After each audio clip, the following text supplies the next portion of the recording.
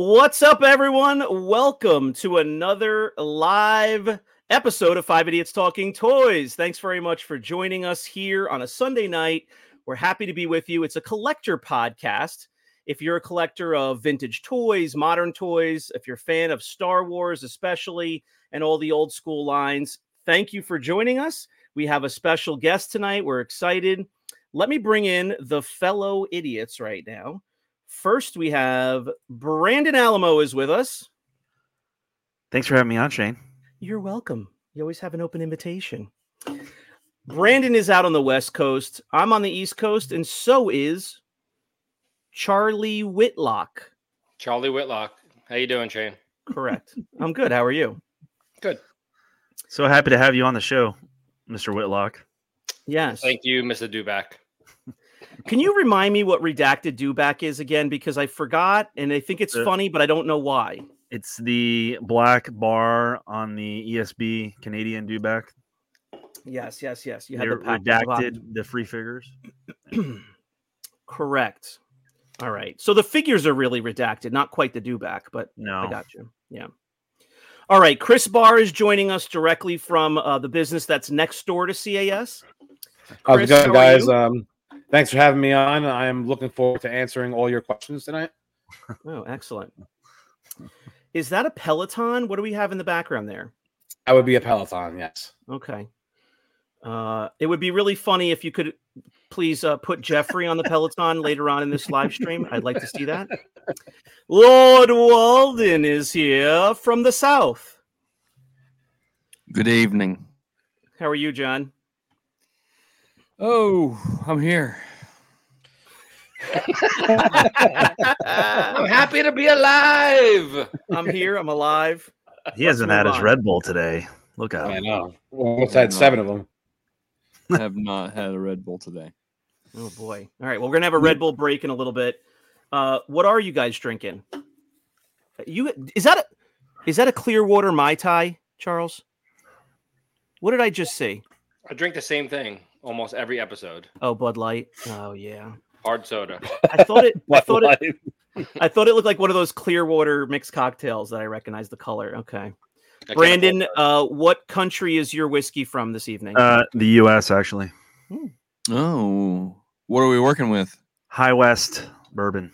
High West bourbon. I mean, it's overpriced and underpaid then. Exactly.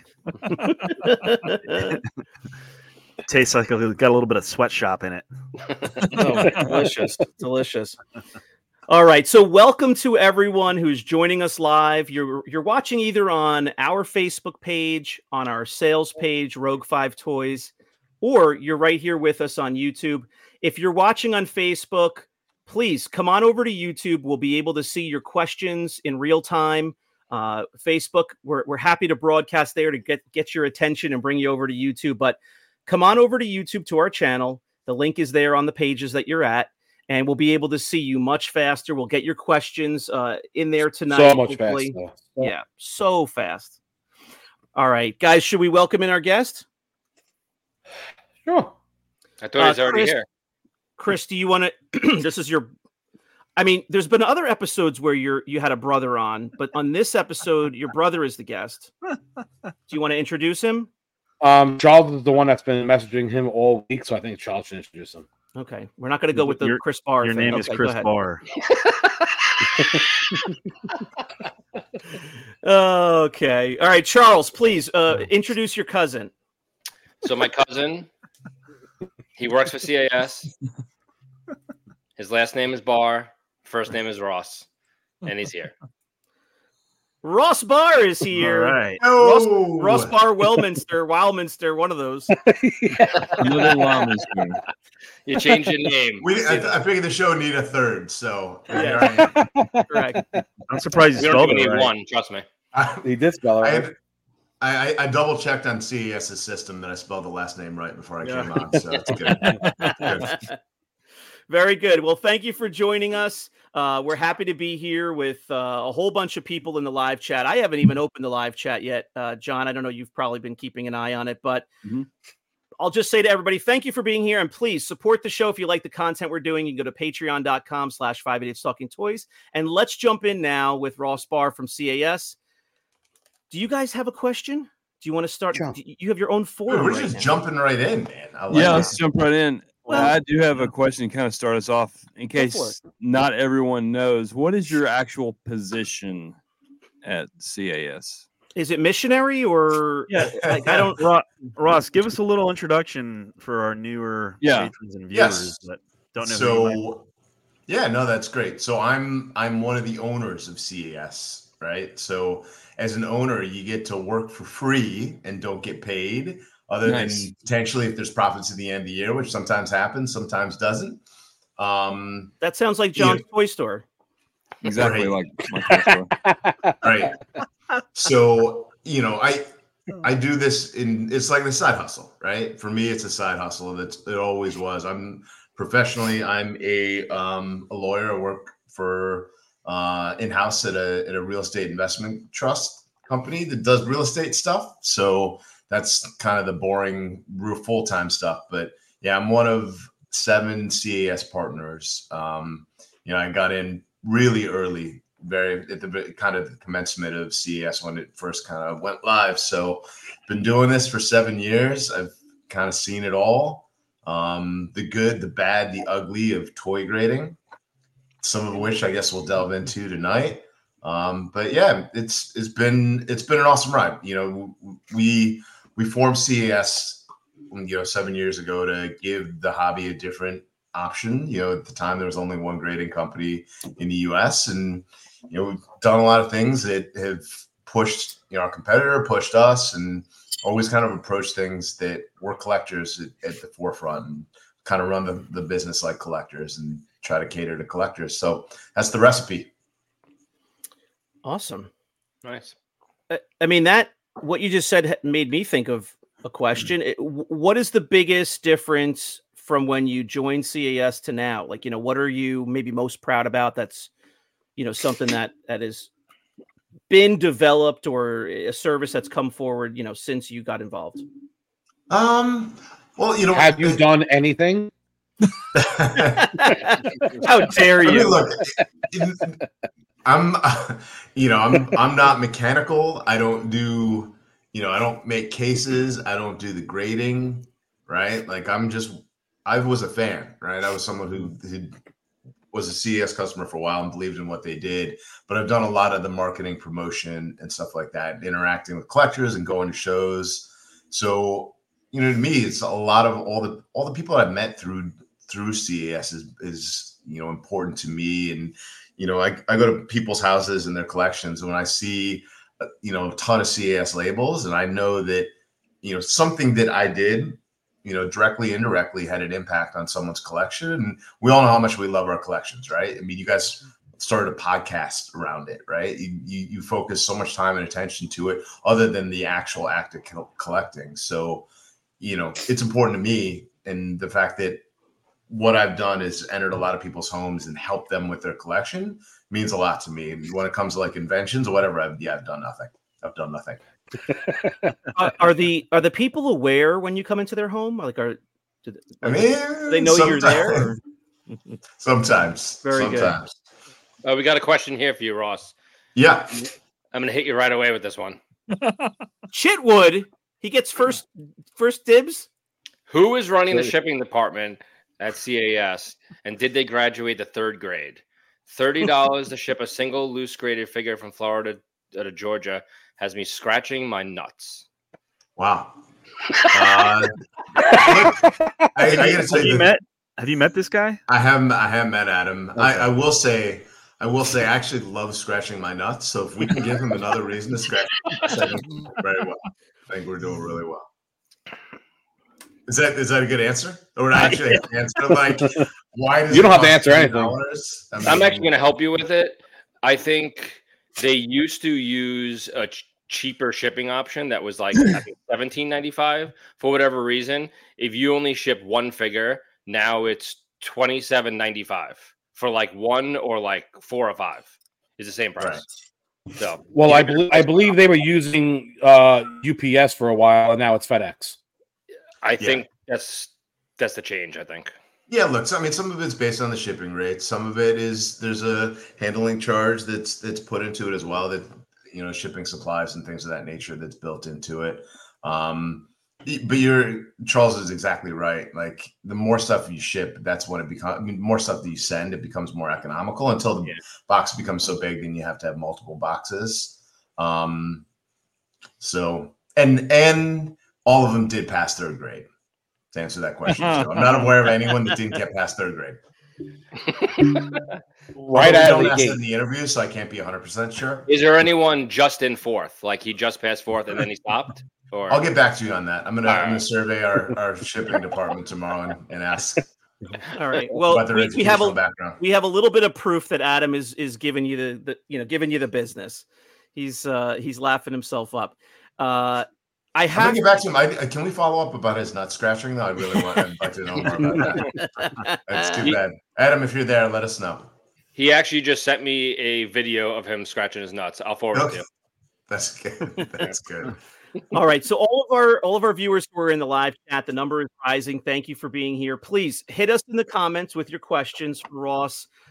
We'd be happy to throw them up on the screen. Let us know, guys. Do you have a question? One of you guys yourselves? Can I interrupt real quick, Shane? I'm sorry. I don't know that we mentioned it too. There's not enough incentive to heckle me on the show by asking a question. There's more incentive. We're going to be giving away. CS is giving away a $50 gift certificate to the best question asked during the live stream, whether that's one that you guys had before that you asked now or someone actually live. And the 5 of you get to determine what that is. So it's not necessarily the most informative question, not necessarily the best sentence structure to said question. It could be the goofiest, it could be the dumbest, it could be the most challenging to me that makes me look like an a-hole, whatever it is. What do you guys get to decide? Well, I think it's clear that Lord Walden is not going to vote for anything that's not grammatically correct. So if you spell things correctly, you have a leg up with John. But yes, if I was a proper host, if this was a real show, I would have said this already. So thank you for taking over and doing what needs to be done. Yes, CAS is very generous in offering a gift certificate to their services for the best question tonight. Of course, from Ross. So thank you for that. I appreciate it. The fans. Yep. Am I the host of the show now? Did I take over? I think so. Just took over. Yes. Nice. Yes, I'm going to leave. I wish you. Thank you. Thank God. That's all we had to do. Oh man, God, he wouldn't. He wouldn't You're shut welcome, up, guys. You're welcome. All right, I'm going to put things back. We actually do have a question, and this is actually one that I had also. Yeah, this is a great question. Charles, I didn't ask this one, but Charles, are you Johnny Appleseed? Yeah, someone messaged me, and he asked this question. Johnny Appleseed message you? Yeah. It's his name. People that are watching can see that question, right? Should I restate it? Yes. Yeah. Will the collector's memberships be brought back? Yeah. So, we were looking at a lot this year to kind of improve profitability, right? Like we're now into our 7th year, and it was important for the future of CES that profitability be brought up. And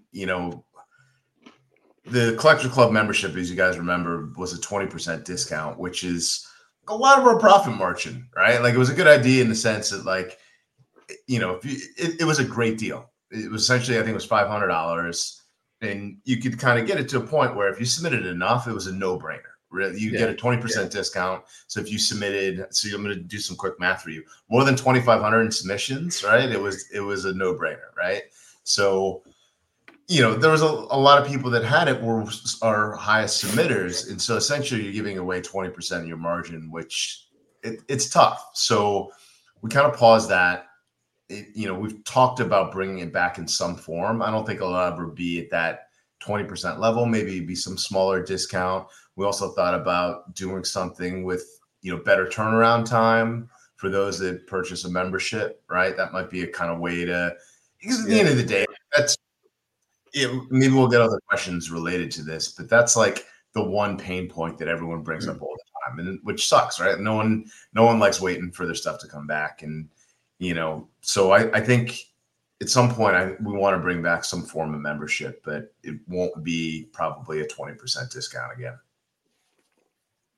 Well, not only did you guys do 20%, but I think you did 3 loose graded for free. You did 3 mock for free, and you did like an overnight for free. So you kind of got your money back just on the free stuff, to be honest with you. Oh yeah, 100%. It was a pretty good program, and honestly, I think in the sense showing you a little bit how the sausage get made, but the reason we did it was to kind of build loyalty, right? That's why companies have membership programs. In that sense, there was a lot of people that tried us out and became loyal customers as a result of it. And hopefully they've stuck around. So it's at some point we'll bring something back, right? Like, most businesses these days do some sort of rewards program. That's another option that's there too. Every time you submit something, you get points, right? You could do a rewards program versus membership, something along those lines. Hold on, I didn't see this. Will this super chat help give the resources to find my Paplu Chris sent in for me to be graded that CAS lost? Chris sent in a Paplu for him that CS lost. I'm not aware of that. I'm not in a position to answer that question. But Michael Alberson, we will look into it, my friend. Did they really? So So how sometimes like people buy stuff from me and I'll send it in for grading for them. I kind of save them like I'm like the middleman. I save them on the shipping.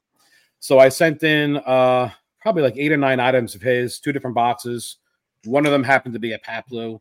They told me that they had lost it. So they contacted Michael and they told him that he had lost it. So then I emailed Kelly and I was like, I definitely mailed it to you.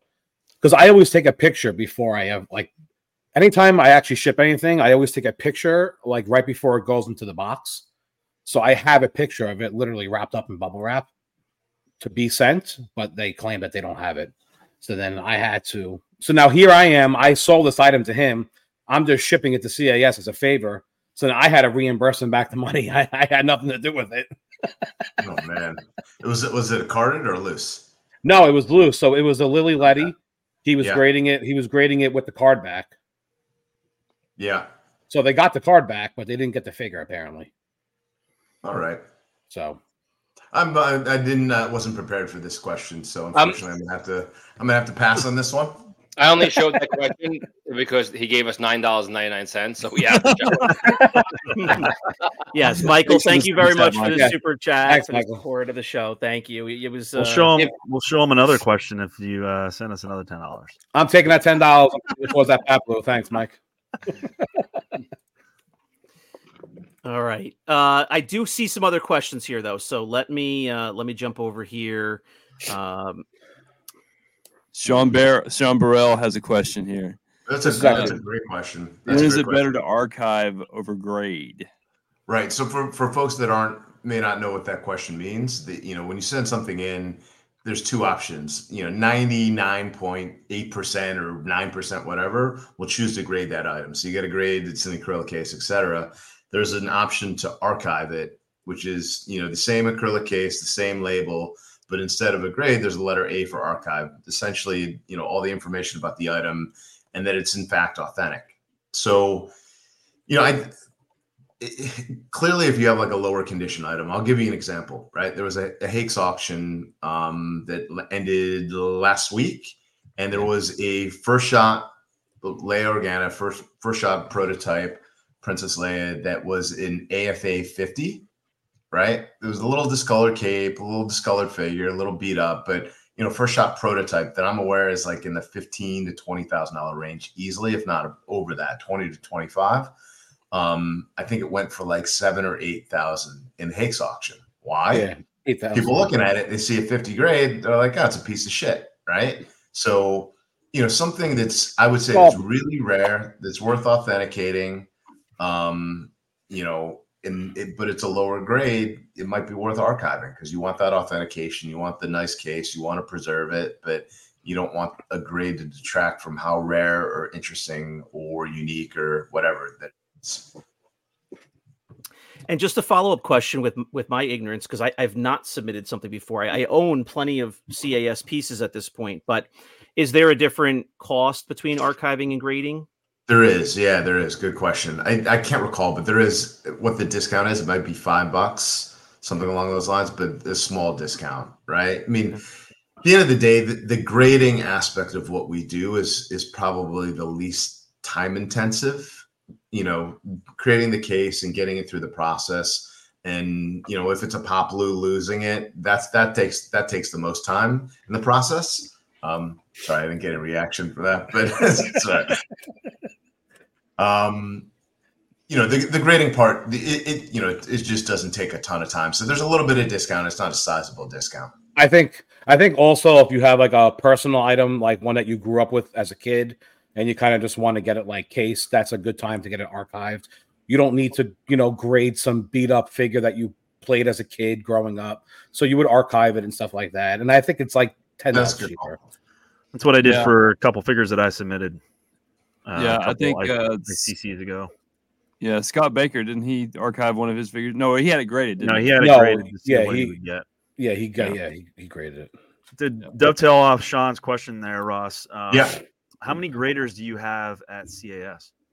So, the main graders, it's a couple guys, but we have 3 people that are involved in the process, right? And we don't just grade it once. Every item is graded and checked and sometimes rechecked by 3 individuals that are primarily responsible for doing the grading. So just to go back, it's $3.50 less for you to archive. There you go. So it really comes down to a preference of what you want for your figure, and you'll put some thought into, what's going to be best for your piece. I think also, like, let's say like you have a figure and it's missing an accessory and stuff like that, you can also just archive it instead of grading it where it can't technically get a grade. Right. That's a good call out for sure. Brett Unfed is very jealous that you're here, so thank you for that. What's up, Brett? And it doesn't help. My stuff still takes a year or 2. It doesn't go any faster. If I write on my submission, I know Ross Barr, it still takes a year. But actually, they may push you back because of that, pal. Stop doing that. I think that's a true statement. Stop doing that. I gave my stuff to Chris Whitlock at one of the shows. He's like, "Oh, I love your podcast." He's like, "Put his shit in the back." All right, Sam's is checking in. Have you seen a slowdown in submissions with the increased pricing? Was that CAS's intent, or do the higher prices just reflect inflation? We've discussed this on our show a little bit, with some theory there. My theory, again, not having submitted stuff myself, but just, question for Ross, not for Shane Davison. Okay? The common sense that I had was, a bit of both, of this. So I'd love to hear your answer as well.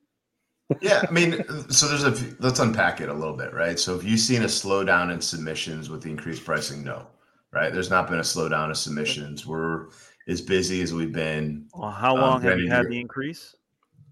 I mean, we've increased prices, I think, a couple times over the last 3 years. Recent one within the last month or 2. Yeah. So you probably won't see anything until you have a bigger sample size here in a couple months. Yeah, that's a fair point. But this is also, we're actually going into our busiest time of the year. Actually, one thing that's worth mentioning too, our Black Friday sale, which is a 15% off, is going to start tomorrow. We're going to send out a what? Do you just send in a submission? I've been holding on to a box for like a month, and I'm like, I've been searching CAS Black Friday sale. I only saw it from years ago, so I'm like, they're not having it. We do it every year. We do it every single year. They're not going to do it. I just sent in an order. Every single year. I'm going to send in another one though. Yeah, that's fine. Right. Death taxes and CAS's Black Friday sale that you can take to the bank. I just want to piggyback the last one. They're the only graders that are out there. Yeah, exactly. Speaking, they can charge $199 for a loose figure, and you're either going to pay it or you're not. You don't have a choice right now. So yeah. Well, so back to Sam's question, right? So have you seen a slowdown? No. Brandon's right though. Well, so it just went into effect. We'll see if Loose Star Wars slows down. You guys are going to know better than me. This is terrible. I don't know. Are we at 59 or 69 now? I think it's 59. 69.99. 69, right? That was a recent price increase. So yeah, like people probably aren't going to send in a loose low bot, right? Like that's probably not going to happen. The margin just not there on grading something like that. But other loose figures, it still will make sense if you're going to get an 85 or a 90 that you still will send it in. But really what's going on? Yes, inflation, but it's also employees that a couple years ago we would start out at $12, $13 an hour are now making $18, $19, $20 an hour, right? Or more than that. It happened fast. I don't know if you guys saw in California, now they're paying fast food workers $20 an hour, right? Like it's really more the labor than it is anything. Our material costs have gone up a little bit, but not nearly as much as the labor cost has gone up. So don't even get me on California. You can't ship a box. You can ship a box anywhere in the world. If you ship a box to California, it's like 2 times the price. It's ridiculous. That wasn't the question. That wasn't the question, Charles. I don't care, Brandon. Anytime someone says California, I look at you, and all I want to do is like punch your screen square. Well, I just want to take a second to recognize the 5 Idiots Talking Toys exclusive that the Black Friday sale starts tomorrow at CAS. Yeah, you guys got the scoop. Charles, if you would watch your own show, you would know. They got 2 other toy podcasts, vintage toy podcasts. 5 Idiots got it. We scooped the other 2 shows. Yeah, Charles, if you would only watch your own show, you would know to not send that box yet. So tune in next time. All right, very good. Kyle is coming to us with a question for you. Ross, have you ever been in a street fight with anybody from AFA? I am not. I mean, would people submit more if I did? Like, I don't know. I could probably take Marcy. Actually, I don't know. She looks pretty tough. This might be in a running for best question. Yeah, it's a good one. Look, like everything is kind of relevant, right? Like, I don't know if you guys watch what the hell's the Karate Kid show now? Cobra Kai.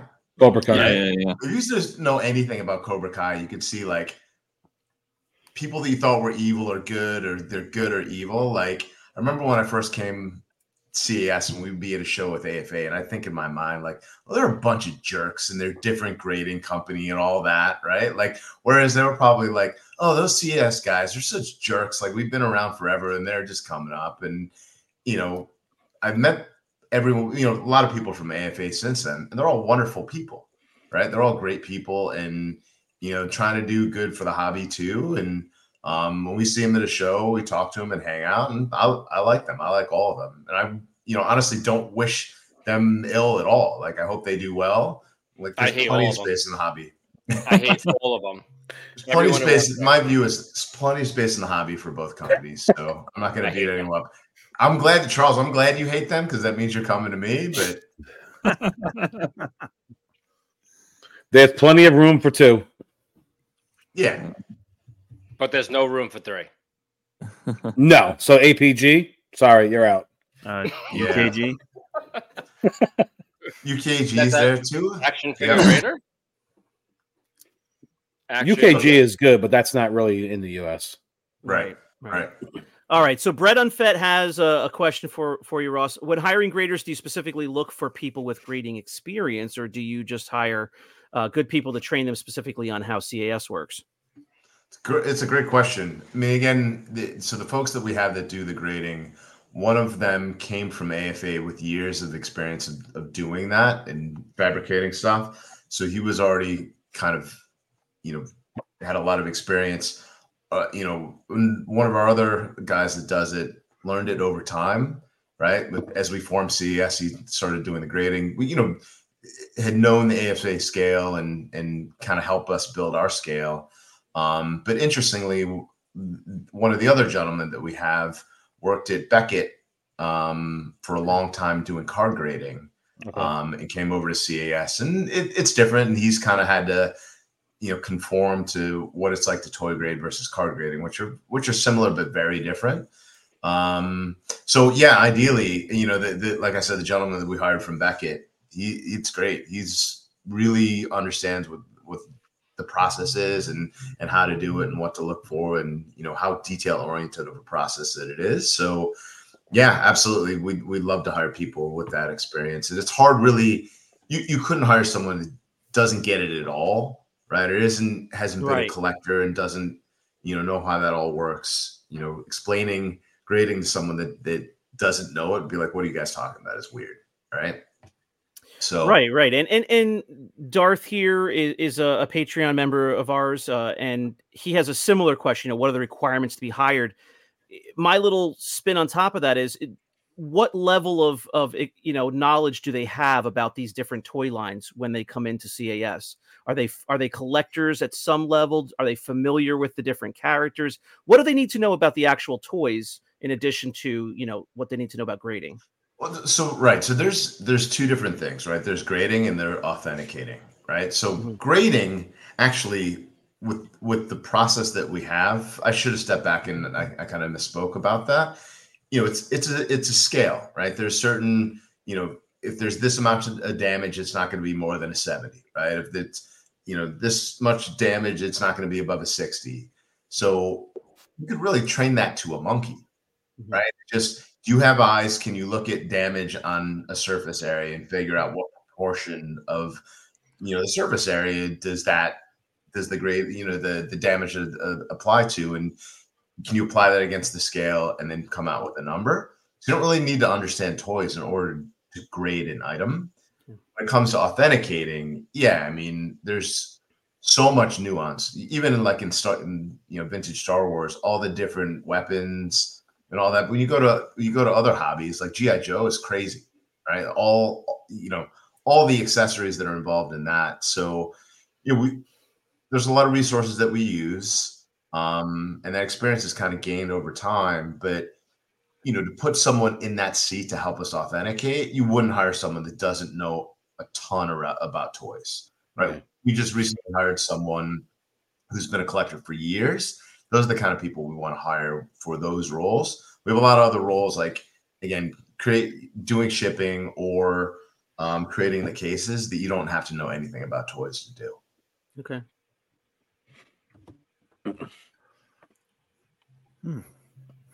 Yeah, Brent. You got a mouth fart or? I was gonna ask. So, do you have monkeys? Do you have monkeys working at CAS? We don't. No, they've opted for human beings. All right. Yeah. Ken Mertz is here. Thanks for joining us, Ken. Sorry, you guys, just covering your whole face is down there, but we'll do it real quick.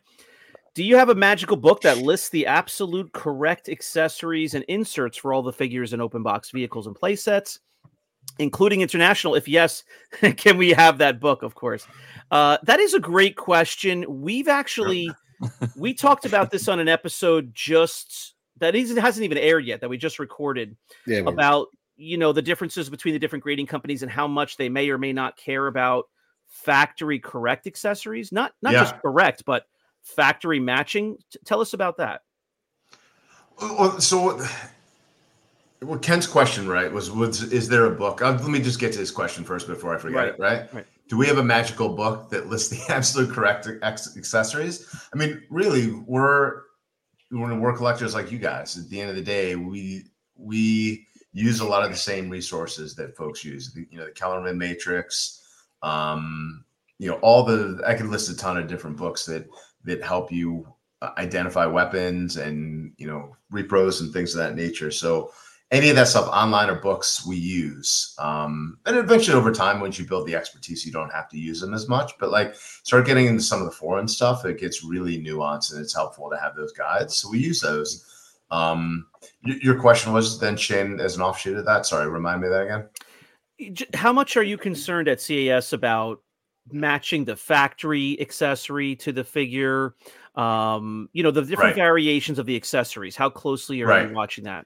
So, for years and years and years, grading didn't, if it was a blue black blaster and they went with XYZ figure, that was fine. It didn't matter what factory it came from. And that's how the grading companies have done it for years. And we've kind of struggled with, as all this new information's come out about matching the factory correct weapons with the correct figures. If we were to do that, does that somehow diminish all the existing graded items out there? And that's why we've kind of haven't done it yet, but we've been thinking about it a lot, and maybe charging a premium, right? Like to do it, which again everyone's like, oh god, you're already at $69.99. What do you charge us $100 for this figure? But it's more work. It takes a lot of time. Yeah, a lot more work. Right. So, and there'd be potentially a premium to that figure that would kind of justify the, modest, hopefully increase in cost to do it that way. But it's absolutely something we're thinking about. Do you guys think that the market would be there for folks to do that? I wouldn't do it. I wouldn't. Some people insist on having the right accessories with the factory correct figure. Like some people insist on that. Yeah. If you gauge us 5, we don't really care. No. Right. I would only not do it for the reason that you will mess one up. It's going to hurt you more in the long run. Someone's going to think that, like this happens. So scrutinized. This happens on the other side. So in the long run, I think it's going to come back to actually bite you guys in the butt because they're coming out with new stuff. Even though the stuff is 45 years old, people are inventing new things monthly. Shane actually found out that there is a short V gonk. After 40 years, Shane woke up. He was wearing a robe. He was drinking Coors Light. He was naked underneath. And all of a sudden, there's a short V gonk. And there's always been a short V gonk. About a short V gonk all of a sudden. Shane found it? That was your discovery? See, Ross knows about it. You guys are embarrassing yourselves right now. This is what's going to happen. He dug up Gertrude, and he found out that Gertrude made the short V gonk. So then he jumped back in his pickup truck, drank his Coors Lights, and told us the news. They get so riled up when they hear like painted legs Maydeen and like yellow eye patch prune face and stuff. I'm with them on that. But when there's a figure that is made with a different mold, that's a variant. There's no other way to describe it. On the card back, it never said short V gonk, did it? It's not a variant. It never says. It's a deformality. It never says gonk. It's deformed. Gonk. Yeah, there's no gonk. So what John's gonna say. Here's the problem: if CAS starts doing that, and I'm just going to even say a Lobot, right? For the next 2 years, you're going to put out a Lobot with the correct Bestman Blasper that came out at the exact same factory and whatnot. Then there's going to be some Momo that says, "Oh, I have four mocks here that are sealed, and it's from a different factory. This is all wrong." Our sample size is not like a lot to really determine to say this figure 100% came with this, accessory 100% of the time. I just don't think it's, that you guys are capable of actually doing that. Maybe with like a Yoda or a Luke Jedi, stuff like that. But some of these other figures. Some of the factories would share accessories and all that. This is Hong Kong in 1979. Hong Kong.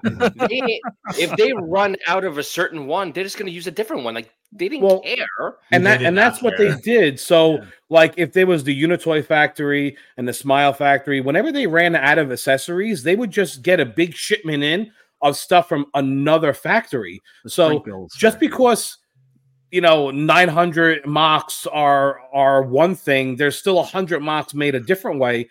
Who says that the 900 is the norm? I mean, John, tell them about your Death Squad commander or whatever. Yeah, I had a Death Squad commander, and he had a V5 blaster in it, and it was on card. That's the new one. That's his new variant. Yeah. Then on card with a V5 blaster. And I know a Boba Fett that was graded by AFA.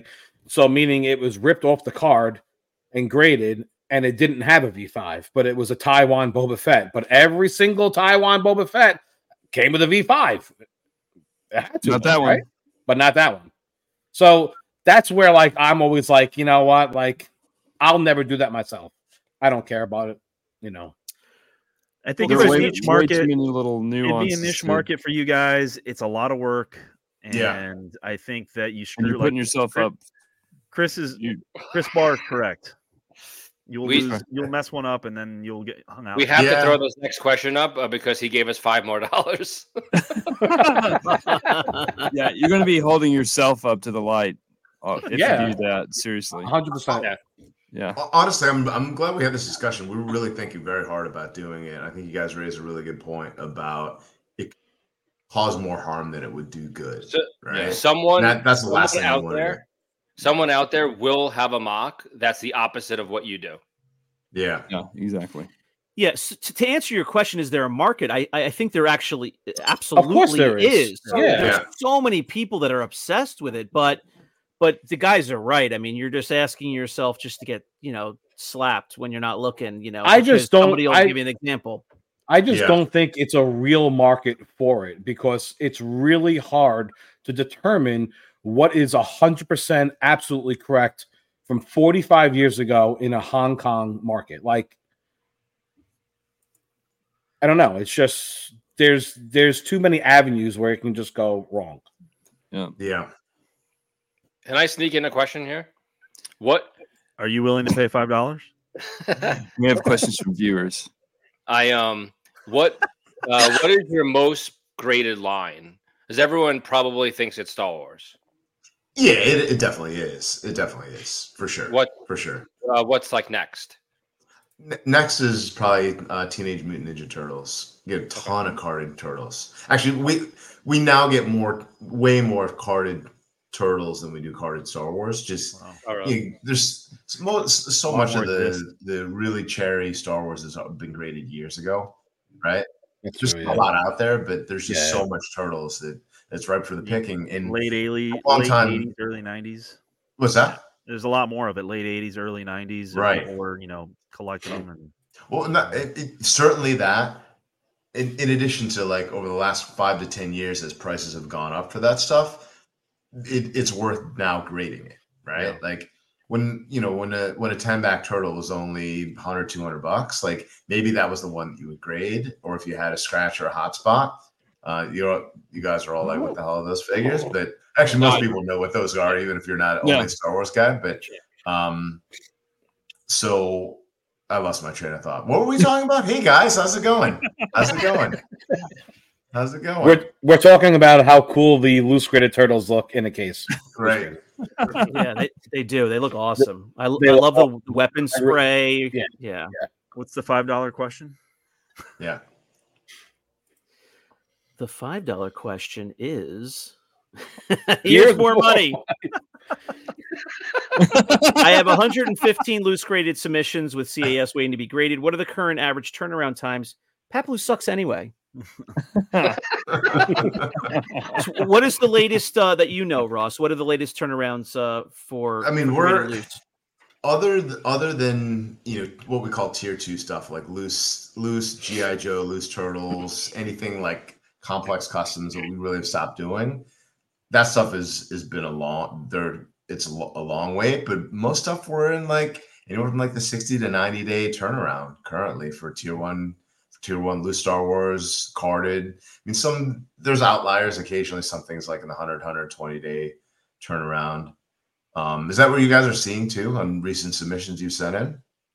I think you're in the 3 to 4 month on like a loose vintage Star Wars. Yeah, the loose Star Wars is a little bit longer in that range, but the carded and box stuff is definitely coming out in like the 60 to 90 range. Loose Star Wars may be getting closer to like 4 months, but I think it'll be down soon. I mean, all across the board, times are coming down, which is great.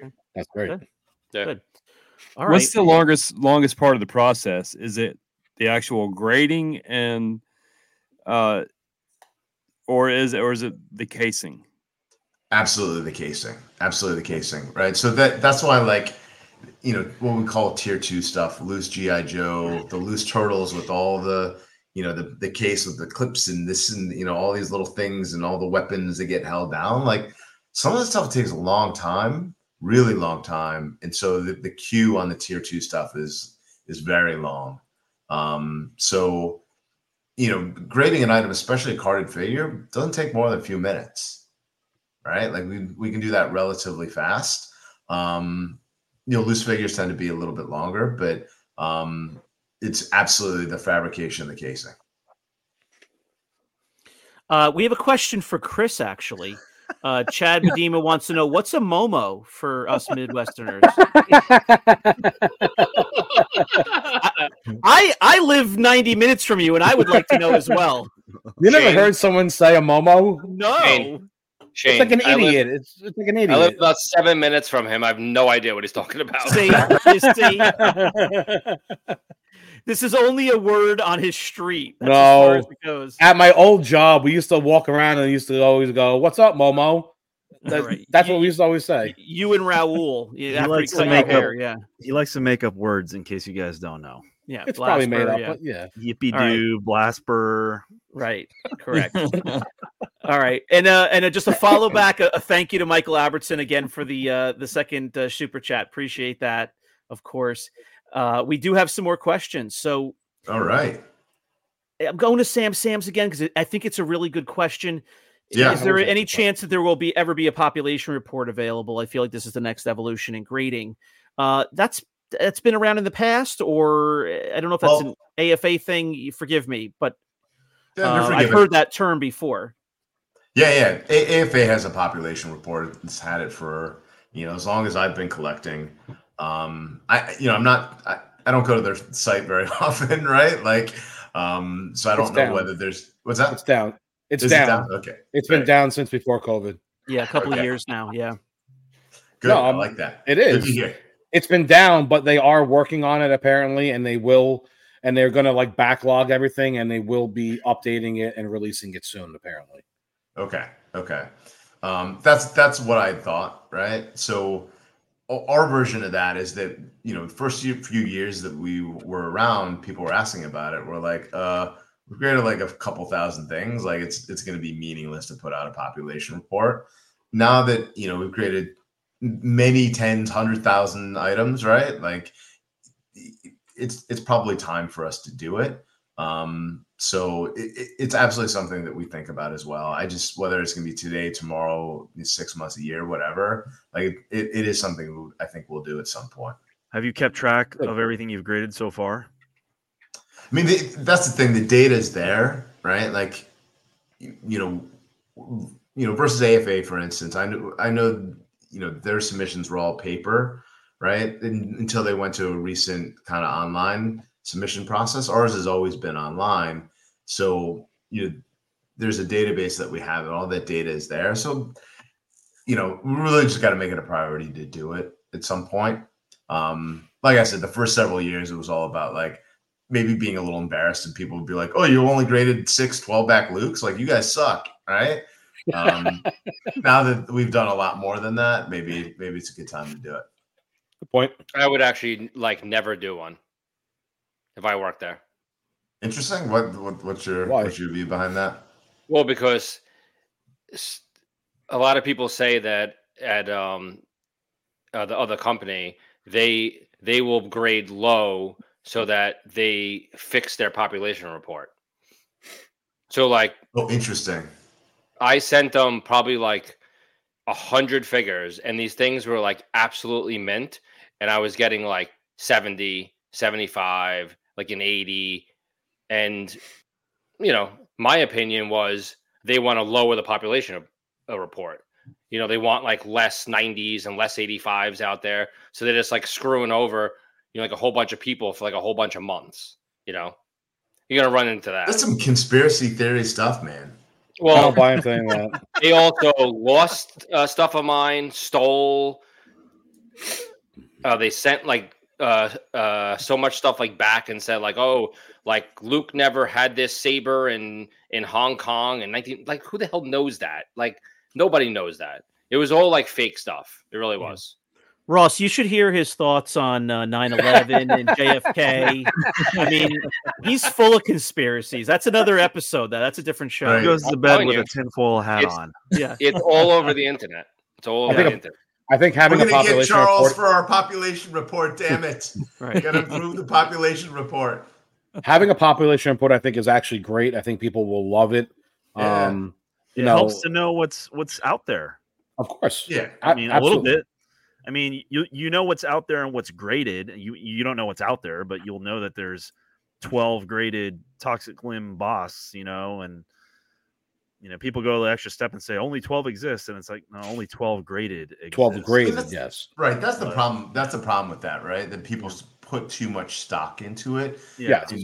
It's XYZ is rare because there's so few of them. And you're 100% right. Like there's so much that's out there that's not graded. They put it towards price then, because then you'll see someone list an item for sale, and I'll be like, "This is the second grade 90 for sale ever," and then it's like, "Well, I'm not paying you way more money because it's only the second one graded a 90." That's the thing. Like comics and cards, it really makes a lot of sense because there's millions and millions of things being graded, right? Like even I'd be interested to know how many items AFA is graded, right? I don't think it's millions and millions and millions. Right, it's probably 1.2 million, right? But it's not to the level of like a PSA or comic. PSA with cards or CGC and CBCS with comics. John Rula actually has 500,000 graded comics at his house. 500,000. Yeah, and he's trying to give them away. And he lost money on 499,999 of them. He's selling stuff for less than what it costs to grade it. It's ridiculous. The idea of the theory behind the population report and Charles's comments about why he thinks maybe don't do it. It's interesting if you were starting from scratch and you could plan all this out in advance, which obviously the grading companies couldn't do. They had to start somewhere. But if you wanted to have 95 plus be the absolute, drop dead most gorgeous collectible, and then kind of work backwards, that would make some sense. But that's not the way that it naturally progressed. So the idea that there's any grading company that, if Charles' theory was correct, that they might be giving something a 70 or 75 or 75 plus when it really could be higher or should be higher, just to work backwards away from that top grade. That's a problem. Like if that were true, or if that just was an unspoken thing that they were doing just by the matter of how they grade now in 2023, it's sad because they were doing it because every single person said for the last year, they're like really grading every figure extremely hard, extremely hard. Well, I believe they changed their grading system about a year ago, and I think that was known. So everything got graded a lot harder. Now, I'm just thinking to myself, if I'm grading a figure, right, and I'm looking at Charlie Beansack's figure, and I'm like, this thing is mint, it should be a 90. Am I going to give it a 70? No, because that one makes it way too obvious that something. I'm going to make it like an 80. You got back 70 grades. There was obviously something wrong on these things that we just did not see. There was nothing. I know we're going to say that, but there had to have been something. Because I was going to say I trust Charles because I know how he looks at these figures. And the only person that looks closer at figures than Charles is Alamo. Yeah. And he doesn't submit, a lot of loose graded. So, a lot of loose figures. So, Charles was hand picking these things, holding on to them for 6-9 months before he submitted. The pictures he showed were legit, really nice figures. And I don't know why they got 70 grades. So I do, because they were lowering the population report. Yeah. And Charles, this was a bit of right saber with Luke.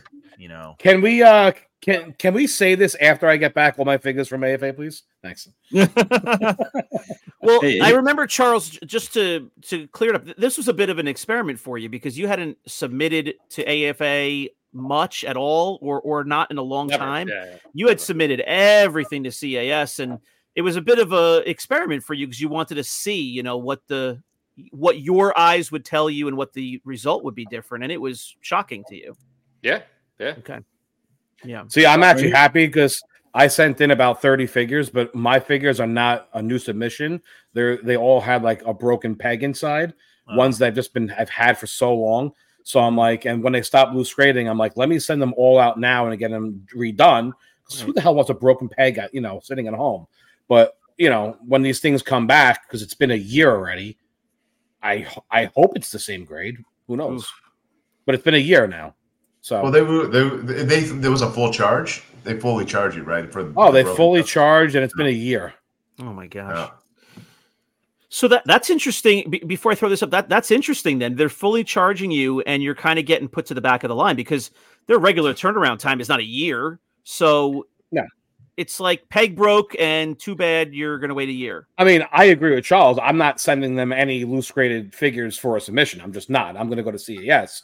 Mm-hmm. I just sent these in because the cases had broken, but it's still mind boggling to me that it's taken a year to put a broken peg back together. Like, yeah.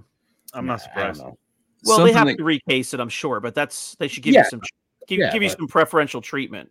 The work is technically done with the label and the grade. They're just going to look it over real fast and say, all right, it's still an 85 or whatever. It won't be. Trust me. You'll see. Well, that's what I'm waiting for. John, what do you got? I was just going to say something to kind of go along with Adam Chitwood has a question. If we could just stymie that other one for a second. About his nuts. But it says, will there ever be an option with cost of a printout of the grading deductions to show the collector what exactly was deducted in the grade? That kind of goes along with what Chris and Charles were saying about sending in figures that they thought were like flawless and then getting like a 70 grade or 75 or 80 grade on them. Yeah, so will there ever be an option? So I know that AFA does that. I've received it, as a customer myself, and I didn't find it very helpful actually, right? Like, because you still don't understand. All it does is kind of point where there's damage on the figure, right? Like, my eyes can tell me, there's damage on the figure, but it doesn't explain the grading scale, right? And without kind of an excellent explanation of why certain things deduct more.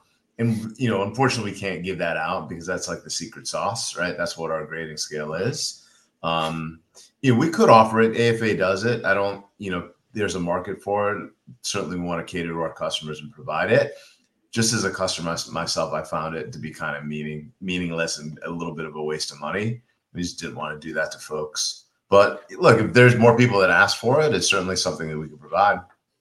I agree with Ross. I've actually read like 5 or 6 of them.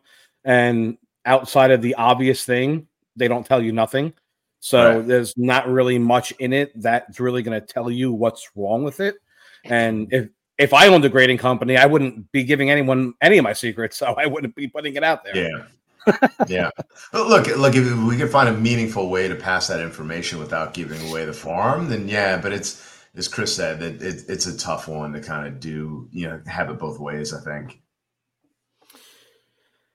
Yeah, and as somebody who does not grade, I'll tell you, it is interesting to take figures that you sit, right in front of you with, and you think this figure is mint, it's so nice, and then I do this, and I get in here, and then I get this guy, and it's like, these things were not like, painted by a machine. They were painted with certain techniques by people, and you get them under a magnifying glass. You see all sorts of imperfections. I mean, we're talking 1979, 1981, and, it's easy to find imperfections even on super, super nice figures. So it's interesting to think about what a grader looks at, looking at these things under a microscope, so to speak. And so I that's what I thought of when I heard you saying it's not so helpful to get a report saying there's a little tick on a shoulder that you can't see with the naked eye or something, Right. Yeah. I mean, look, all that would make you do is feel like an idiot that you missed it in the first place, right? Like, which is probably what happened with Charles 70s, right? He didn't have his dick faced, Chris. I don't disagree with Charles. Like, I know he knows what he's looking at. But for someone like me who just loves grading, and that's the way I like to collect, I don't ever want to believe that there's any conspiracy in any company ever going on, which is why I'm always just like, no, because I just love grading. It's more ammo for the people that don't like grading to ever use against grading. Yeah. So here's the proof. I sent AFA, I believe, 250 figures. Good Lord. maybe got 585s or like 1085s. I didn't get 190. Not at all. Not even one at a 250. That is impossible. It's impossible. Yeah. And I got a whole crap load of 70s and 75s. I don't send in a 70. A 70 is what I throw to my son Landon, and he plays with it on the side. I'm not sending in a 70. Not going to happen. Right. I've seen him take AFA 70 grades and put them in his driveway and put his car up on blocks to change, to do the oil, oil change. Right. Yeah. All right. Let's jump back over to some comments. This is a good one. I had one up. Excuse me. Edward Carpenter. I'll put yours back up in a second. Coulter says rubs versus loose limbs. Which hurts a grade more? Yeah, I mean, it would depend on the magnitude of each, right? Like on the arm that's like hanging like this might be, detract from the grade a little bit more than like a tiny little rub, but you tend to see the rubs detract from the grade more often, right? And more than loose limbs. So I'd say typically it's the rubs that'll hurt you more. Okay. Yeah, because you hear that one of our favorite terms is uncracked, right? Uncracked limbs, never been moved, off the card. And that's great because it means it wasn't played with. That's how I take it. But certainly the visual rubs, would jump out to me first. When a figure is being graded and you're looking at the presentation of a case, what are you going to see? You're not going to see a loose limb. You're going to see a rub. Yeah. So unless you shake the acrylic and it sounds like a maraca because the arms are swinging back and forth. That's not going to happen. Yeah. But again, but the loose limbs does get to condition, right? You are grading the condition of the figure, so it is relevant. Okay. All right. So Edward Carpenter says this is a more personal question. Ross Barr, what is your Grail piece in your collection? Well, so I've been a Han Solo focused collector for a long time, and I got into like really heavy with prototypes, proof cards, first shots, things of that nature. A few years ago, got rid of most of that stuff because it was pretty high priced stuff that wasn't more interesting to me, or I didn't love more than the stuff that was more common and not crazy expensive. But used to have, I had like a original Han Solo for a shot was probably my Grail in my collection. That's no longer there. Like now, more production stuff. There's nothing that's really crazy in my collection. I still have few prototypes, like a Revenge proof Millennium Falcon, all kind of framed up, like the proof for the Millennium Falcon with the Revenge on it, which is pretty cool. But you have that on your wall in your collector room. Exactly. The Star Wars wall. He showed us that last time. Chris, I made it seem like I was at his house. Would you shut up? Oh, sorry, John. It's on that wall. Shut up. Yeah. Shut up. Remember that, John? Shut up, John. Shut up. Shut up. How about this? How about this? Shut up. Shane said. Sorry. So you have the proof, and what else were you going to say? I mean that, and it's kind of cliche, right? But like the thing that I would never get rid of, and I've bought and sold over my time collecting, and honestly, there's nothing that I wouldn't get rid of. The one thing I would not ever get rid of, I still have most of my childhood figures, right? I know that sounds cliche, but like when I go down to my collection room, like to me, that's the most interesting thing to look at. Whether it's cliche or not, anybody who doesn't have any, like myself, is super jealous of that statement. Absolutely. I totally can relate to it because I was upset the day I found out my mom threw them out, even though I didn't play with them anymore. And here I am, 45. So Charles sold all of mine, so I that's why I don't have any left. Tacos. Yeah. Ross, are those graded? Sauce. Ross, are those graded? Or is your childhood collection graded? Or it's funny that you mentioned. I don't remember who you said. Maybe Scott Baker, right? Mm-hmm. Said that he did his childhood collection. I might do that. I never considered doing it before, but and if I did, I would totally grade them. I would not archive them. I would get like a shitty CS 20. That's awesome. 20s, 30s. Right. I'm just really. I just don't want to let them out of my sight. I'd hate to like lose. Lose them in the mail. Yeah, I just Yeah, there's that's fair. certain stuff Well, that we I never just like. lose You know anything what? at CES. We never lose anything. No, never. Yeah, they only lose Paploos. Only Paploos. Right, Nothing exactly. else. Yeah, Only no, I Paploos. mean, you have any you're a little- Paploos, Brandon? You have any You're a Paploos? little different. Let's Well, fire Ross, off hang some of these yourself questions, off. Shane. Can we do like a I just fast- want to take a second to tell Ross that if he is interested in archiving or grading the childhood figures, starting tomorrow there is a 15% off Black Friday sale at CAS. So you could take advantage of that and submit your childhood figures. So everybody who's watching, go ahead over to Nice. CAS's website tomorrow and take a look at their Black Friday sale. All right, let's get into some more of these. We're gonna fire through some of these. There's a ton of questions. Yeah, there really are. Yeah. Adam Okay. Gothard is Fire checking through. in. What are some of the basic tools or checks that each piece goes through? UV light, reference books. You talked a little bit about what your references are, but No, that's a great question. Certainly UV light to look for ink touch-ups and things of that nature. There's magnification that's used, various types of light.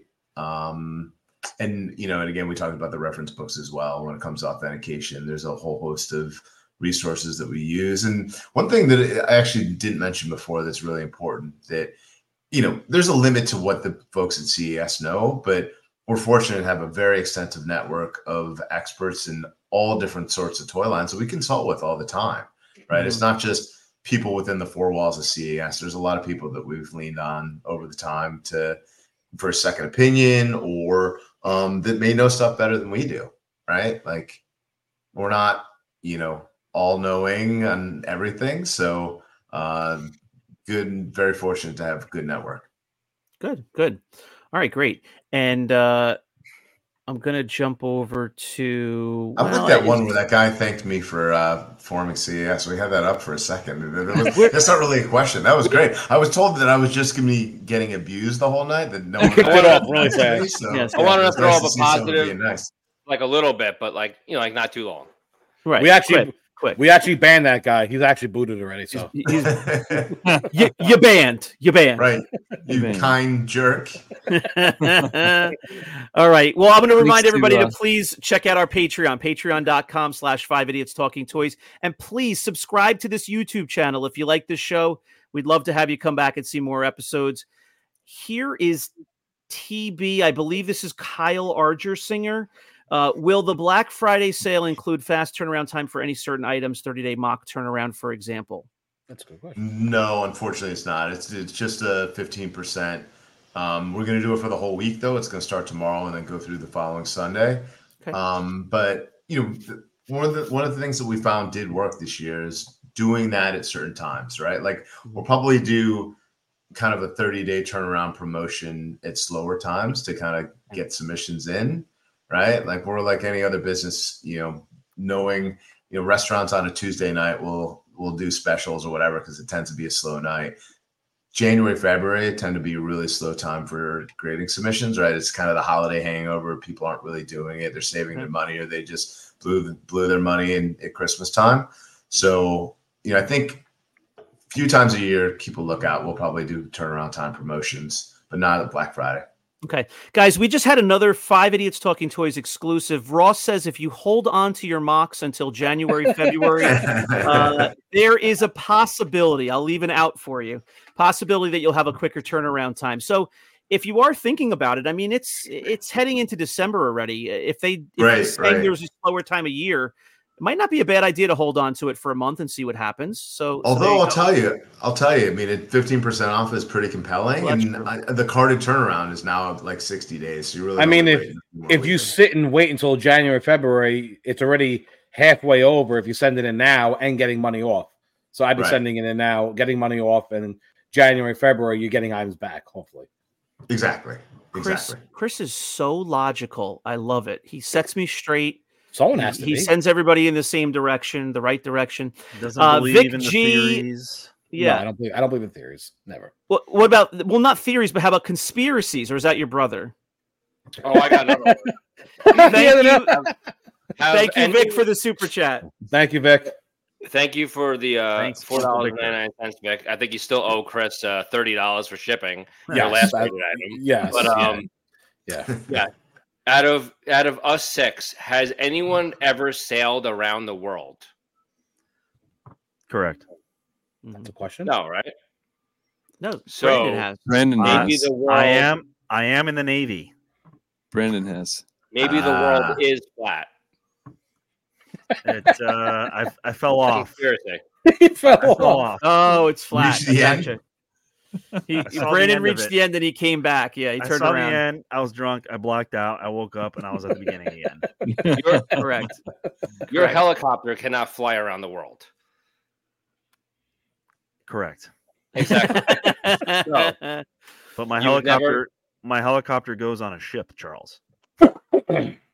So you're a fake helicopter. Someone else actually brings you around. Okay, next question. Charles, we have a guest and we have questions here. You talked to Brandon about his helicopter another time. Jim Frederick says, what do you see as the next collectible that'll be available for grading? I see now you are able to grade video games, VHS tapes, and like you mentioned on the last time you were on our show, the new music grading service. Yeah. DVD, CDs, records, of course, cassette tapes, even. Yep. That's a affiliate of CAS's Audio Media Grading, does vinyl records, cassette tapes, all that Shane said. Which I think in a few years people will really seeing is a huge market, and we're doing some stuff that will come out soon with AMG that I think is going to be great, and that company I think is going to go far. But as you said, video games, VHS, vinyl. But the one thing, I don't know if you guys have seen this auction, but electronics, right? So an iPhone, for instance. I don't know if you saw that LCG auction, the last couple ones, sealed first issue. Yeah. iPhone going for like 160 grand. Yeah, crazy. Right? And it's a little box with cellophane. Very easy to grade. And when the prices are that high, it makes a lot of sense to grade it. So weird. And for anybody who didn't catch that, there was a little bit of a hook with that. It was a certain size gigabyte of the iPhone that was out on shelves for about a month. And I think that Apple is quoted as saying they recognized very quickly that it was too small. It wasn't a big enough storage. So they pulled it and released a larger size hard drive.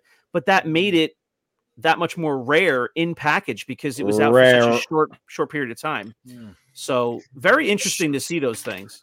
I have one question. All about the hard drives. I actually have a question for Ross, if I'm allowed to ask. I don't know. You sure are, Mr. Barr.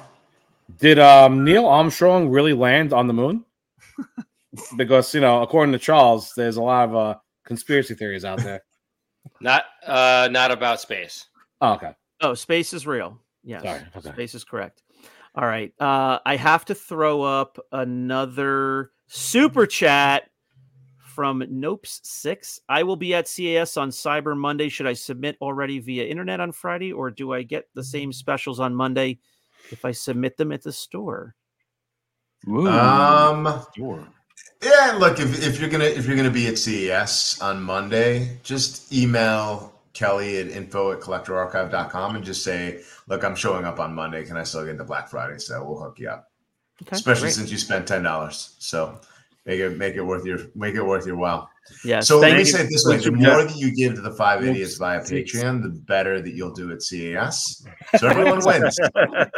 So keep spending money. I'll give you freebies or something at CES. That's what we're gonna do now. Good. We're horse trading. Know. Good to know. Make sure that you grade them all 70. Right. and they're going to put FITT on the label. It's our fault. Yeah. Well, anybody who's watching, there's quite a few people still here. Thanks for hanging with us. If you do go and visit our Patreon, you become a member, you're going to get early access to all of our content, sneak previews of collectibles that will go for sale on Rogue 5 Toys, as well as custom videos, exclusive videos that we put out just for our Patreon members. So thanks for following us there as well. And I see, well, this is just a comment from Sean. This is kind of throwing back to what we said before. Sean does like to match all his accessories factory-wise, but he acknowledges that it's not for everybody. So some people are pretty serious about it. This is a good one. Ken Mertz has for you, Ross, as a collector, do you ever see something or get something in at CAS, it's so insanely rare you're tempted to shove it in your pants and run out the door. All the time. I have an obsession with shoving things in my pants, though. So I'm probably the wrong person to ask. So does Ken. Yeah. I was going to say so does Brandon. So you guys should all hang out. There are kindred spirits, my friend. Yes. All right. Very good. I have to believe you see such cool stuff there. I mean, even if it's not the most rare thing, I'm sure you see some things you haven't seen in a while, or it's a version that you hadn't seen in person. It's just got to be great to see some of that. I know you're not there all the time. I'm not. Well, to be fair, you live in New Jersey. Yeah, I live in Jersey, but I'm down there, a couple times a year at least. And when I'm there, you can imagine we have all these carts with all this stuff that's there, that's ready to go through the process, and it's amazing. Like when I just walk around and look at all this stuff, you got several thousand pieces there at any time. So it's great. Yeah. Very interesting. I mean, again, like as we're all collectors, right? You imagine as a collector, if you had, the ability to go in to see all that stuff, it's awesome. It's awesome. I know, just like selling toys in general, and I'm sure John experiences this, you come across a lot of stuff that you're selling. So you're always seeing this cool stuff. I can't imagine working at a grading company and seeing 100 times better product coming in. I want to keep everything. Yeah. That's got to be one of the more fun parts of the gig, is to be able to have that inside view. Yeah, for sure. You talked a little bit about this, so forgive me if you kind of said enough, feel free to let me know, but sure. Darth is asking to describe a little bit about the process. Maybe you could even break it down to the ABCs. The figure comes in the mail. It's unpacked. Just kind of talk about the quick process, even from the door. Yeah, for sure. Well, Darth didn't pay, so I should still answer the question, right? Yes. For this one. All right. Darth, you get this one for free. The next one's going to cost you, buddy. I mean, that's how it is. So we have an initial receiving.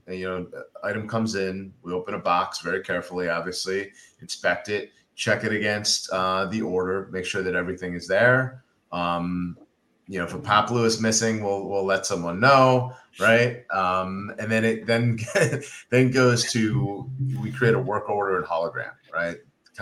That's the beginning of the process, and it kind of sits on the side for a second until it gets graded. Grading is the next part of the process. It goes in the grading department. You get a grade, and after the grade is created, we then create a label. The label has the information, has the grade. I'm just trying to think through that. And in the meantime, we sent out like a cut sheet. Every single submission has a particular case that's assigned to it based on what it is. If it's the same item we've received 1,000 times, a loose Luke Skywalker figure, we've a whole kind of set of CAD drawings of what the casing is. And then it goes out to our acrylic department. They create the case.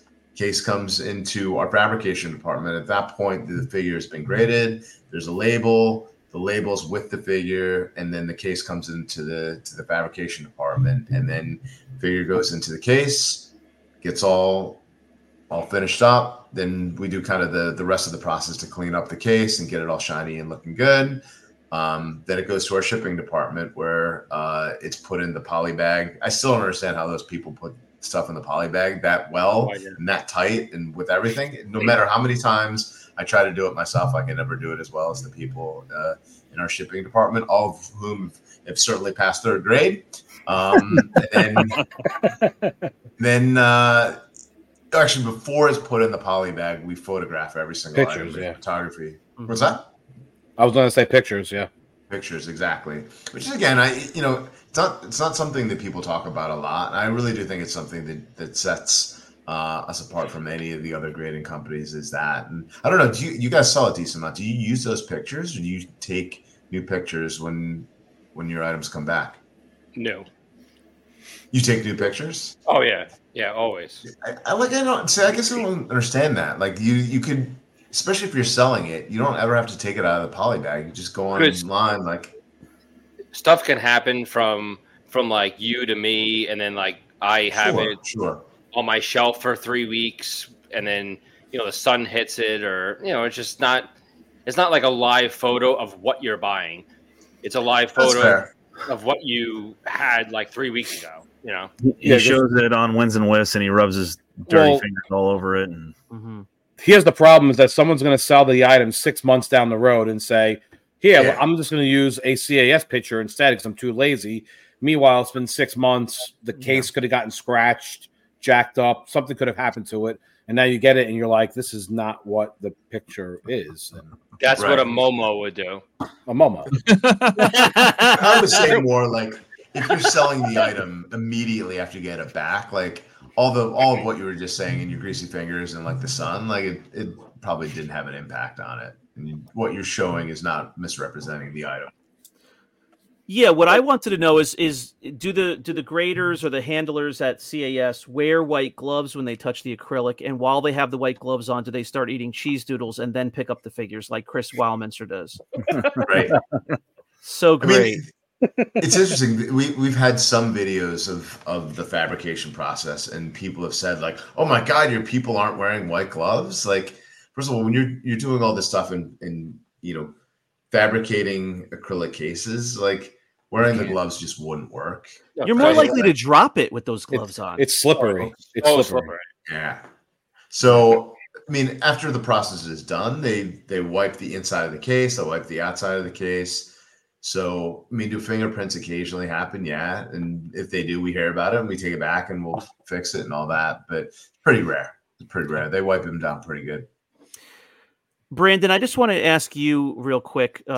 We have a giveaway here, a $50 gift card to the best question. I meant to ask this to you about 40 minutes ago, but as the secretary of Five Idiots Talking Toys, are you keeping track of your favorites for us to vote on, or do we have to do this after the fact? I have one favorite so far. Okay. All right. So I have my favorite also, and I think before we end, us five just say it out loud, and the one that gets the most votes gets it. All right. I should have kept these starred so I could see them, but Left Coast Graphics says, does it cost more to grade a vinyl Cape Jawa than a faded purple smock Ugnaught? If so, why? It's a funny question, but it's interesting because is there a difference of effort, cost? What goes into the process, authentication for one figure to another? So interestingly, one of the things that I like the most as a customer of CES before I became an owner is immediately when they came out, they said whether it's a loose figure is a purple smock Ugnaught or a vinyl Cape Jawa, it's the same size case, right? It's going to be the same cost. Whereas AFA, everything was value based. The more value that an item have, even if it's exactly the same size, the exact same amount of acrylic, they would charge more based on the value. CES said, we're not going to do that, right? So that was a model for a very, very long time. Now, eventually, we said like a DT Luke or, DT Vader, vinyl Cape Jawa, prototypes, things that require a little bit more authentication, as Brandon said, right? Like it makes sense to charge a little bit more. So it's maybe 50 or $100 more to grade a vinyl Cape Jawa than a purple smock Ugnaught. But by and large, there's no value base to our cost. And so, like I said, it's very few items. Most of them, if it's the same size it costs, whether it's $1,000 figure or $100,000 figure. Yeah, and I'm thinking like, what else would be on that short list? DT Vader. Something where you have to authenticate the saber and the filament and stuff, like something like that. Is that 100%? Right? Okay. Yep. So look at me. It's almost like I'm a grader. I'm a grader submitter. He already said that. He said that one already. Yeah. Let's not get crazy, Shane. He already said the DT Beta 4 times. Yeah. I'm over here managing 500 comments, listening to Brandon's helicopter stories. Hey, Shane, take a lap.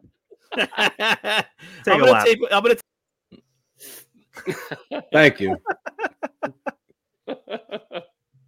Does CAS currently use AI to help in the grading process? If not, do you anticipate ever integrating AI into grading? Did AI generate this question? I know. I was thinking the same thing. Damn. Right. Jeez. I think Sam wrote it to make it look like AI might have generated this question, but it's an interesting thing, and I haven't given that a lot of thought. I'd wonder how it could get integrated into the process. But Sam, if you have any ideas, let me know. If this really is Sam asking the question, or Sam, what are you drinking? It's a great question. It's all over the place. Since Shane's not here, right? Shane is one of those guys repeats what was just said and then takes the credit. That sounds like Shane. Yes. Can we go with winning statement, or does it have to be a question? I'm good with either. Okay. So here's a question from Benny: is the processing of labeling different with a different grader? For example, I see some Jawa labeled with dark stitch, while some do not mention it. Is it the process of labeling different with different graders? No, I mean, ideally, everyone gets every variation every single time. But at the end of the day, we're not AI bots like the one that generated the last question, right? We're made up of human beings, right? And human beings make mistakes. Now it's our charge to minimize mistakes as much as possible. But you guys have submitted to CAS, know that mistakes happen. It's just part of the process, right? Ross, so I think also with Benny is that older cases have evolved over time. So when you labeled something 10 years ago, the label itself might have changed where it's not a dark stitch, it's like a dark brown and a light brown. So just to get more descriptive has changed over the years. That's a very good point too. Now Ross, when said person submits that Jawa with the colored stitch, let's say he thinks it's a purple stitch because it's, I don't know, it looked purple to him in the sunlight. Yeah. So do you take that like, hey, I'm submitting my purple stitch Jawa or a Jawa, for example? Like, do you guys look at it and determine what color the stitch is and correct that? Or do you expect that person to submit that saying, hey, it's just a Jawa, and then you guys determine what color the stitch is? Yeah, I mean, actually almost all variations that aren't like, completely out there, like new ones that 4 people in the hobby have noticed, like the very common variations, we will look for them and we will label them. It's certainly helpful if you make a submission, you see that variation, to put it in the notes to your submission. Okay. And that'll kind of trigger a review. But at this point, we know most of the pretty well accepted variations. Will label it accordingly, even if you don't mention it. Okay. They send you an email, Brandon. So I sent in one that I thought was like a green stitch or like a black stitch, and they're like, yeah, then it ain't a black stitch. It's just a regular like brown or dark brown or whatever. Yeah. So it's so hard on that particular figure to see what's going on there. Well, Charles, you know why we did that? We were trying to preserve our population report, and we didn't want new variations. There's too many. I was like 50-50 on it. So I sent it in and I'm like, I think it's this, but if they send me an email, I'm fine with it. So I was fine with it. Yeah. Hold on, you were trying to fool us then? You're trying to slip one past us? Is the world flat or is it round? You've just flagged every future order you sent in. Right. Look twice at a Charles Wildminster submission. Well, because when you send in a Jawa, like some of them, they're not like 100% of the green stitch. Like it'll have like mostly green stitch and then some brown stitch. How do you know what they're going to grade it? I wasn't sure. Yeah. I'm pretty sure. I know that like AFA, when they're grading a stitch for a Jawa, they go with what's like the most color used. So if you see green and you see brown, but there's more green than is brown, then it gets labeled green. Pretty sure. I have no idea. I'm not a grader. I have no idea. I should know that, right? I should know that. Maybe. Yeah. All right. So next question from Ken Mertz is, if a submission arrives obviously damaged in transit, like a mock with a burst bubble or smashed vehicle box, do you get in touch first thing? do you grade as is? That's the question. I'll let you answer. 100% we get in touch, right? Both like for transparency and like covering our ass too, right? I mean, you don't, if you open something like that and that's the condition it's in and you assume that it was sent that way, man, you can be really in a tough spot as the grading company when at the end of the process someone's like, that's a 40, right? I didn't submit that. So yeah, before it even we go into the process, we'll send a picture and send it to folks. I mean, it doesn't happen that often, but it happens. We get thousands of items, right? So it happens, certainly.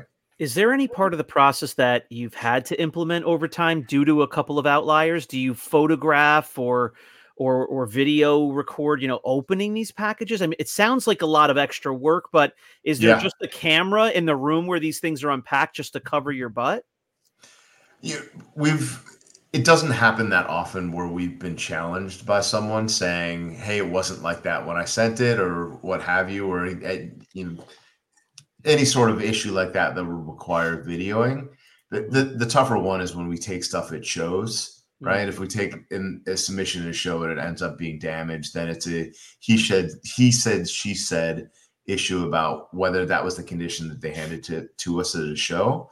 But one of the things we are considering doing, just like you said, Shane, and I'm not just repeating you to get credit, is that putting video as we're opening. It's actually something that we're going to implement pretty soon for that reason. As I was saying that, I was thinking like to literally be videoing opening the boxes is so much extra time and work. But you know what we'll do? Have it overhead, like right, like a casino. Yeah, exactly. That did actually happen to me though, Shane. I handed in an item to CAS, the one that I won from the Morphe auction. Mm-hmm. And when I got it done, it was a sealed Wampa box, but I got it as qualified. But if you go back and look at the Morphe auction, I bought it sealed, but it came back qualified. So it must have, I don't know, opened. So it popped in transit. Must have, yeah.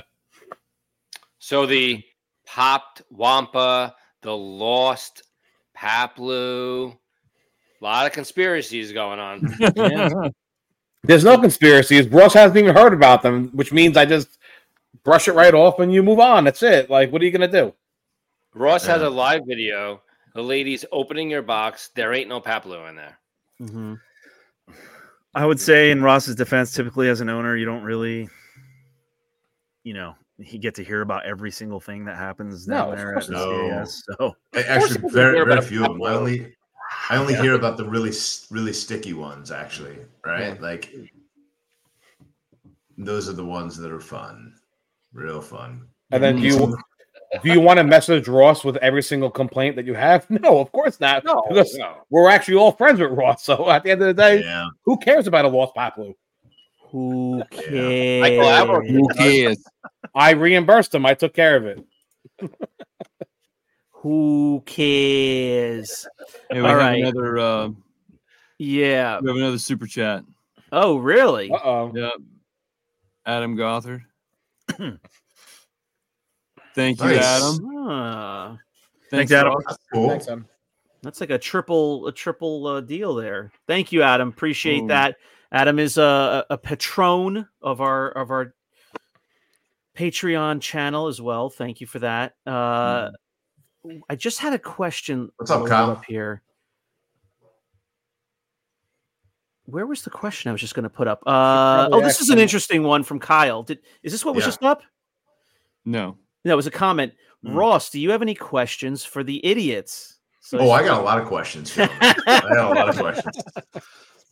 I got a lot of problems with you people. I'm gonna start grilling you guys now about Paplus and popped Wampas. No, first of all, that is cool, Chris. I'm sorry that stuff happened. We'll make it up to you at some point. I appreciate you being cool. So the Patreon stuff? Tell me about that, and what do you guys do with the money? Good question. We haven't done anything with it.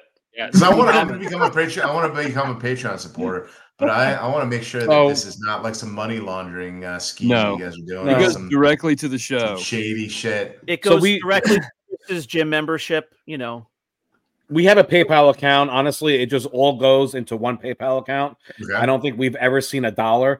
because just using this streaming platform right here, I think it's $500 for the year.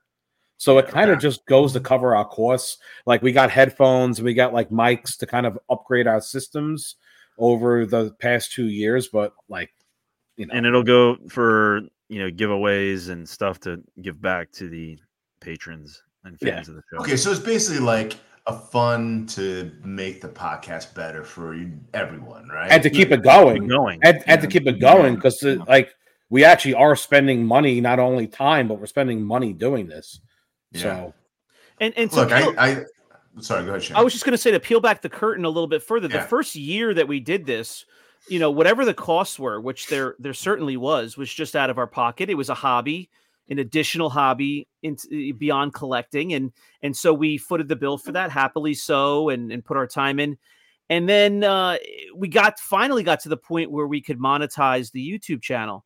And, you know, you have to hit certain follower numbers and such, and view hours. And it's, you know, obnoxious, you know, things. But even then we went forward the next year. I think we make $12 a month, guys. $12.75. I mean, it is pathetic. YouTube not even Google does not pay anything. When you hear about these YouTubers, like, you know, these influencers, I mean, they have 2 million followers, but also even going back when you started hearing about this, that was the earlier days of YouTube. I mean, even as recent as say 5 years ago, now they don't pay anything. Yeah.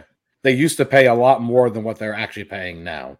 And we know people that have had channels for 3, 4, 5 years, and they're like, oh yeah, it used to be great. You know, you have, you know, certain kind of, you know, couple thousand followers, you would do okay.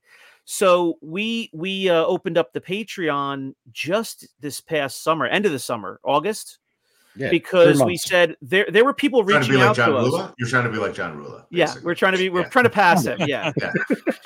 But people would reach out to us, people like Kyle, people like Adam, who was just on the screen, and they said, you know, what can we do to help support the show? We love the show. We watch every episode. Just really kind. And can I throw a couple bucks at you? And there wasn't a way to do that. And we said, well, let's offer a way that we can make additional content that just will be for them.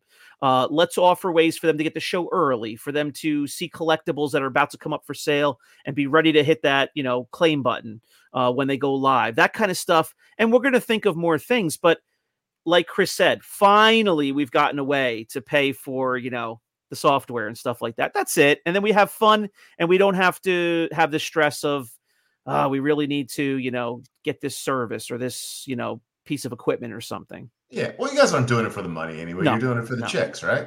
Yes. Yeah. Yes. Right. Brandon in the bikini. Yeah. Yeah. Brandon wears his uniform. He gets off the USS flag, and he's hey, I'm on YouTube. I got a podcast. Hey, that's how I get Ross in those pink shorts. Yeah. Yeah. Just want to please you guys. What can I say? Yeah. You know, like for instance, like Brandon goes to Disney World, like, I don't know, 13 times a year, 14 times a year. When he goes, we actually make stickers, 5 Idiots Talking Toy stickers. He just walks in the park and he's throwing them in the air. He goes into the bathroom, he's throwing them in the stalls. He's just throwing them everywhere. That costs money. Now, maybe one person might subscribe, but, you know. All right, so I got more questions. That was mine. I only got one question. No, you get another one, but we're gonna get. Tell me about the genesis of the podcast. Like, who came up with the idea? How did you guys all come together? It was. It was John. We went to the IC Con. John messaged us because us, you know, 5 were hanging out or whatever. The only reason Brandon's here is because he bought a Luke Jedi saber off me, and I handed it to him at the IC Con, and the guy wouldn't leave. He wouldn't leave me or Chris's side. Like, we were walking all over the place. We would like look back and be like, "He's following us." This guy's still following it. He's following us again. So we went home. False. We had just like so much fun, and John sent us a hey, what's up, buddy? What's up? So I also had to say too. I don't know if you guys, I told you this before, but this is my son Eli, who's 14 years old. What's up, man? he and his buddies in their biology class, maybe they Googled me or something. They found the podcast that I was on, and they're now obsessed with it. It's like 14-year-old buddies love the show, right? Nice. They're like always talking about the 5 idiots. So, Thank you. That's awesome. So Eli, Are they do you go around? subscribed? Yeah, they have to subscribe. Yeah. Are they subscribed? Yeah. Okay, good. Eli, do you go around school talking about how famous your dad is with 45-year-old nerds who live in their mom's basement and collect old figures, old toys? Yeah, all the time. Okay, good. All right, good. Yeah, so we're in good company then. We had to send him. We had to send him some free T-shirts to wear in high school, man, and wear it around the halls. there you go. Outdated promotion. shirts. Yeah. I love how Chris says we have to, and Chris has been holding all of our shirts hostage for 6 months. Do you wear triple XL? See you, Eli. Nice to meet you. Thank you. Take care, Eli. We'll send you a triple XL. Is that all we have left? All Triple right. XL. So Matt Neef is jumping in here. Ross, can you Ooh, put to hey, bed Matt. the burning question of whether your shorts at ICCC were pink or salmon? And secondly, why exactly did Rula steal them? They were salmon. They were salmon, right? I think salmon's a little sexier. And I don't know. The Rula stole them. I don't know. There were salmon or salmon. Salmon. I disagree. I think they were hot pink, personally. But, Ross, there Actually, were pink. so No, many. sorry, I'm forgetting which ones. They were pink. Those were pink, like sweatshirts. They were like He mixed them up with the salmon ones. hot pink. They were not salmon. So he actually has salmon ones too. Then okay, correct. Yeah, yes. I do have salmon ones too. No doubt. There were so many comments early on. I'm going all the way back now. Yeah. You know, where there were so many, I skipped over them. There's a lot of comments here that we're just not going to be able to get to. You can wear pinks. Wow, there's a lot. Whoa, there's a lot on the shorts, man. Jeez, Louise. I'm telling you, there's so many. Dude, missed opportunity to show up in the pink shorts, man. That would have been great. I blew it. All right. Well, guys, what do you think here? We're an hour and 40 minutes in. There's a couple of pick a question and I mean, there's a couple some of them are similar to what we've already, kind of put up, but Adam is giving you a backhanded compliment again. Thank you for bringing a grading company with some integrity. That's kind of it from what I see. John, I know you're looking at the questions. A lot of the stuff we've covered. A lot of double questions, but that's fine. Yeah. I mean, Sam knows a variant when he sees one. Yeah. Left Coast says, congrats on being the number 2 podcast in the entire. John and Chris found some website or built it. I don't know. They built their own website and made us number 2 in the entire world. No. There's a website. Yeah, it's legit because I've been following it, and there's like 956 podcasts that they go through, and they rate the top 40. And first we were number 11. Then we were number 8, and now we're number 2. And then doesn't it bounce around?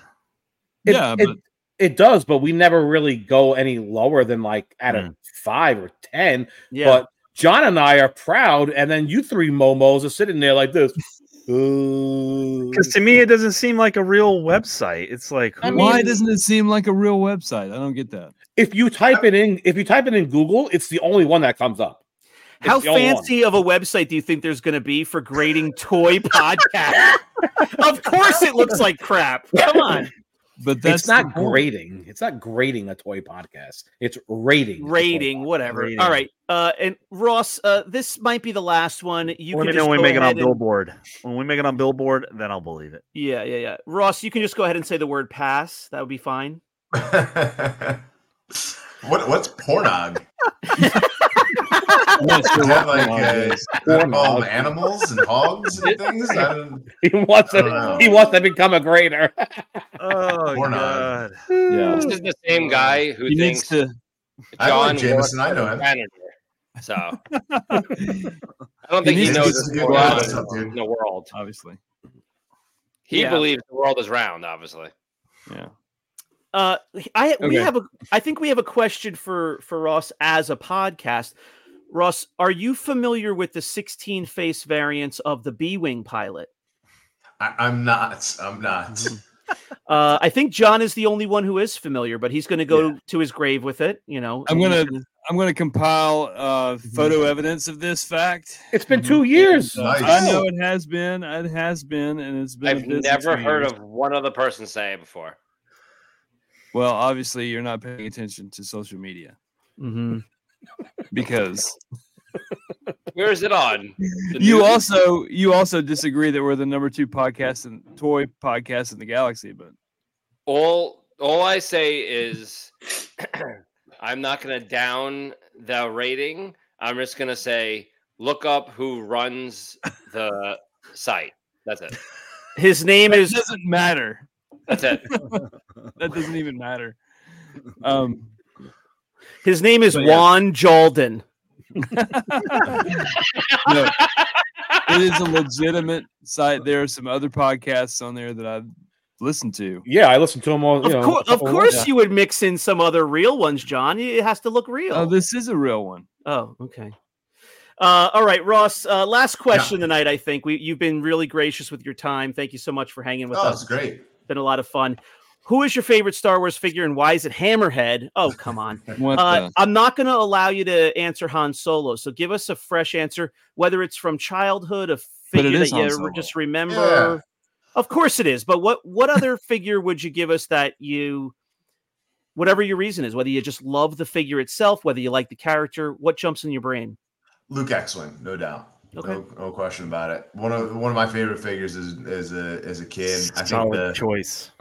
Yeah, the blue background with the orange, just I think there's something about about the eye that 2 colors that mix together make brown are actually appealing, right? Like Christmas, green and red go well together. Yep. Orange and blue go together well. Like the Minnesota Vikings, the yellow and purple go together. Like 2 colors that mix together go to brown. I don't know why that is. Or maybe I'm just making that up. Well, they're I don't know. No, right? It's interesting. I've never heard somebody say the brown angle before, but they're absolutely called complementary colors, for sure. Complementary colors. Yeah. All right. There is something to They're opposite of each other on the color wheel. So they're complementary. Right. There you go. I'm a graphic designer. Science. Yeah. Once every 2 hours, I can chime in with something intelligent. All right.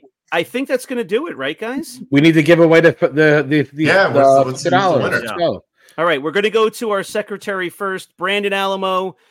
Recall your favorites that you'd like to be voted on, or however you want to do this. I think Brandon should just pick it.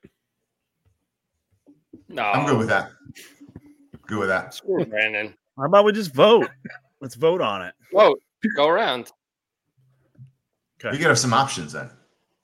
Yeah, my favorite is everybody has. Favorite is. I'll go with mine first. My favorite question is, Kyle A. Do you guys get in a street fight with AFA? Oh, that's a good one. Yeah, that is my favorite question. Yeah, that was solid. Chris, you're next. Street fight. No, I was gonna say, was Ross really wearing pink shorts or salmon shorts? That was good. Who asked that? That was Matt. It was Matt. Matt. Right. With his beautiful hair. That guy has great hair. Oh, he has to. I'm sure you have to have talked about that on the podcast before. How wonderful his hair is. Yeah. Whenever I see him, I actually pet it. Often. I pet it. I pet his hair. Just amazing hair. It comes up often in conversation. Yeah, right. My choice would be Michael Albertson because he has 115 graded figures at CAS right now, and he lost it. Well, no, he didn't lose it. Technically, I sent it in for him. Oh, and I lost it. Ross lost it. Yeah, it was definitely me. Definitely me. Definitely me. John, what's he your favorite? Handles all the submissions. I'm gonna have to show mine because it's a visual along with it's from Adam Chitwood. And what is a Jawra? Who said that? Did Chris say that? Chris. You said it in orange stitch Jawra. Probably, yeah, probably. How did I guess that so fast, right? Shane, you got to pick, and But You have how to is this pick one gonna? of the four. That wasn't a legitimate question. No, Ross How's this picks gonna Ross. work? Oh, so Ross has Ross. to pick it. Yeah, I guess. I'm the Okay. tiebreaker. What do you mean that wasn't a You also legitimate did question? 5 That was different just ones. as I legitimate tiebreaker. as yours. I thought it was Because- supposed to be a question for Ross. Ross specifically said he didn't want to pick the question. So now the 5 of us are just giving out 5 different questions. So who's gonna pick Right. it? Now I gotta pick it. No, I'm Hey, gonna Ross, here's a help question out for here. you. What is a Or is it genre? 5-way tie? I gotta give out $50 gift certificates. Hang on. No, I'm gonna help out here. no. There was a couple questions that we put up that I really liked because they were conversations we had recently, whether the episode came out or not, and I liked to hear Ross's thoughts on them. The one that I see that I'm going to land on here is I like this one because we talked a lot about what's happened over the last year or two with times getting better and Awesome job, Shane. You picked who's fifth. grading what, but. Yeah. I'm gonna go with what you guys picked, and I'm gonna try to be the tiebreaker so that we can. You end have this to. thing. You have to pick one of the 4, and that's it. Yeah. So, run me back quick. Remember, Brandon this is on is you. Brandon's the street fight. Yes. Charles is the 115 Michael Albertson situation. John is the what's a jar, Jara. and Chris, what do you got? The shorts. Pink shorts. I am gonna go with the. Oh, I want to pick Kyle, but I love those shorts. That was one of my favorite memories of the whole convention is hanging They're out with pretty Ross. short too. Whoa, what They're do you- pretty short. They are short. I mean, What not great experience did you smuggler have with build, this? but it was close to it. It was close to it. Do not tell, John. Do not tell. All right, I'm gonna go with not pink, but salmon shorts. That's what I'm gonna remember in my mind. I'm going with who is that? Matt Neef? It was Matt Matt Neef. Yeah. Matt Neef is my vote. Does that make it? Is that 2 votes as the winner? That's it. Yeah. Winner. Or we can sit here for like another hour and we can keep doing No, this no. again. We're not gonna keep Like sitting we here. always do. All right, He's like, let me recall these questions. I wanted to give Sam a shout because I thought his question was a legit It question. was. It made us sound like a real podcast, and It was a great question, but we're a bunch of idiots, so we're gonna We're pick idiots. dumb questions. of Right. course I was not going to pick your question, Sam. In the end, I had to pick pink shorts or street fighting. So, Matt Neef, you are the winner of the CAS $50 gift certificate. Thank you all for submitting all these great questions, both fun and informative answers.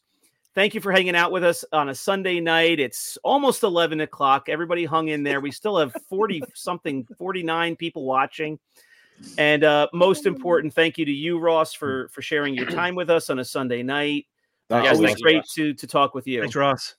Thank you guys. Appreciate it. A lot of fun. Thank you. All right. Well, fun. you're always you have an open invitation to the show. If there's anything you ever want to Oh. announce from CAS and even just pop on, Yeah. please Yeah. always And do. What are you guys doing tomorrow? Anytime. You guys busy tomorrow? Since you guys don't have your podcast, Anytime. You did say Yes. anytime. Wednesday. Well, I mean, Don't what are you call me. wearing? You guys will Wednesdays call me, sound right? good. You guys are gonna call me. Depends Yeah. on what you're wearing. You're gonna call me. Yes, You next have time no you're pants on, on, please call me. wear the shorts and Right. please be in full view the entire episode. I'm 100% gonna wear the shorts. Yeah. No doubt. So great. No So then in that case, we're going to have you on in February and make sure. doubt.